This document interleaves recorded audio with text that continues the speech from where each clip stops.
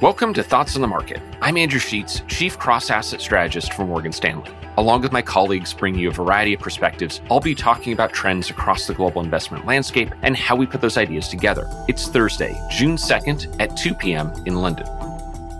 The period that followed the global financial crisis was filled with paradoxes. It was a period of serially disappointing economic growth, but exceptional asset class returns. Wealth exploded in relation to the economy, while capital investment withered. It was a period of such fragility that it demanded enormous policy support, yet produced remarkably consistent patterns of performance. For example, in 9 of the last 12 years, growth outperformed value, bonds outperformed cash, and stocks outperformed commodities. That consistency in performance was mirrored by consistency in the economy. Generally speaking, 2010 through 2021 saw low inflation, weak growth, and central bank policy that was both supportive and predictable. All of these trends are changing. Year to date, commodities have outperformed stocks, cash has outperformed bonds, and value has outperformed growth. The economic backdrop is also different. Growth and inflation are high, capital investment is strong, and global central bank policy has been more restrictive and less predictable.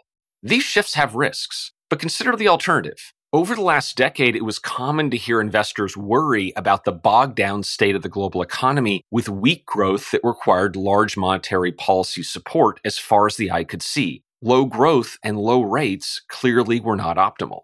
However, central banks are now adjusting their strategy. It's easy to argue that policy stayed too accommodative for too long, but hindsight is cheap and easy. What matters now is that policy is normalizing in a significant way. More importantly, these shifts are accomplishing central bank goals. Markets assume that central banks in the US, the Eurozone, and Australia can raise interest rates further without material economic declines. Inflation expectations are now falling, the housing market is cooling, and credit risk premiums are back near the long-run average, all the while labor markets in the US and Europe remain strong.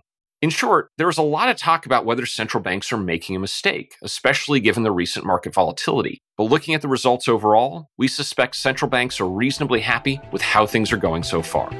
Thanks for listening. Subscribe to Thoughts on the Market on Apple Podcasts, wherever you listen, and leave us a review. We'd love to hear from you. The preceding content is informational only and based on information available when created. It is not an offer or solicitation, nor is it tax or legal advice. It does not consider your financial circumstances and objectives and may not be suitable for you.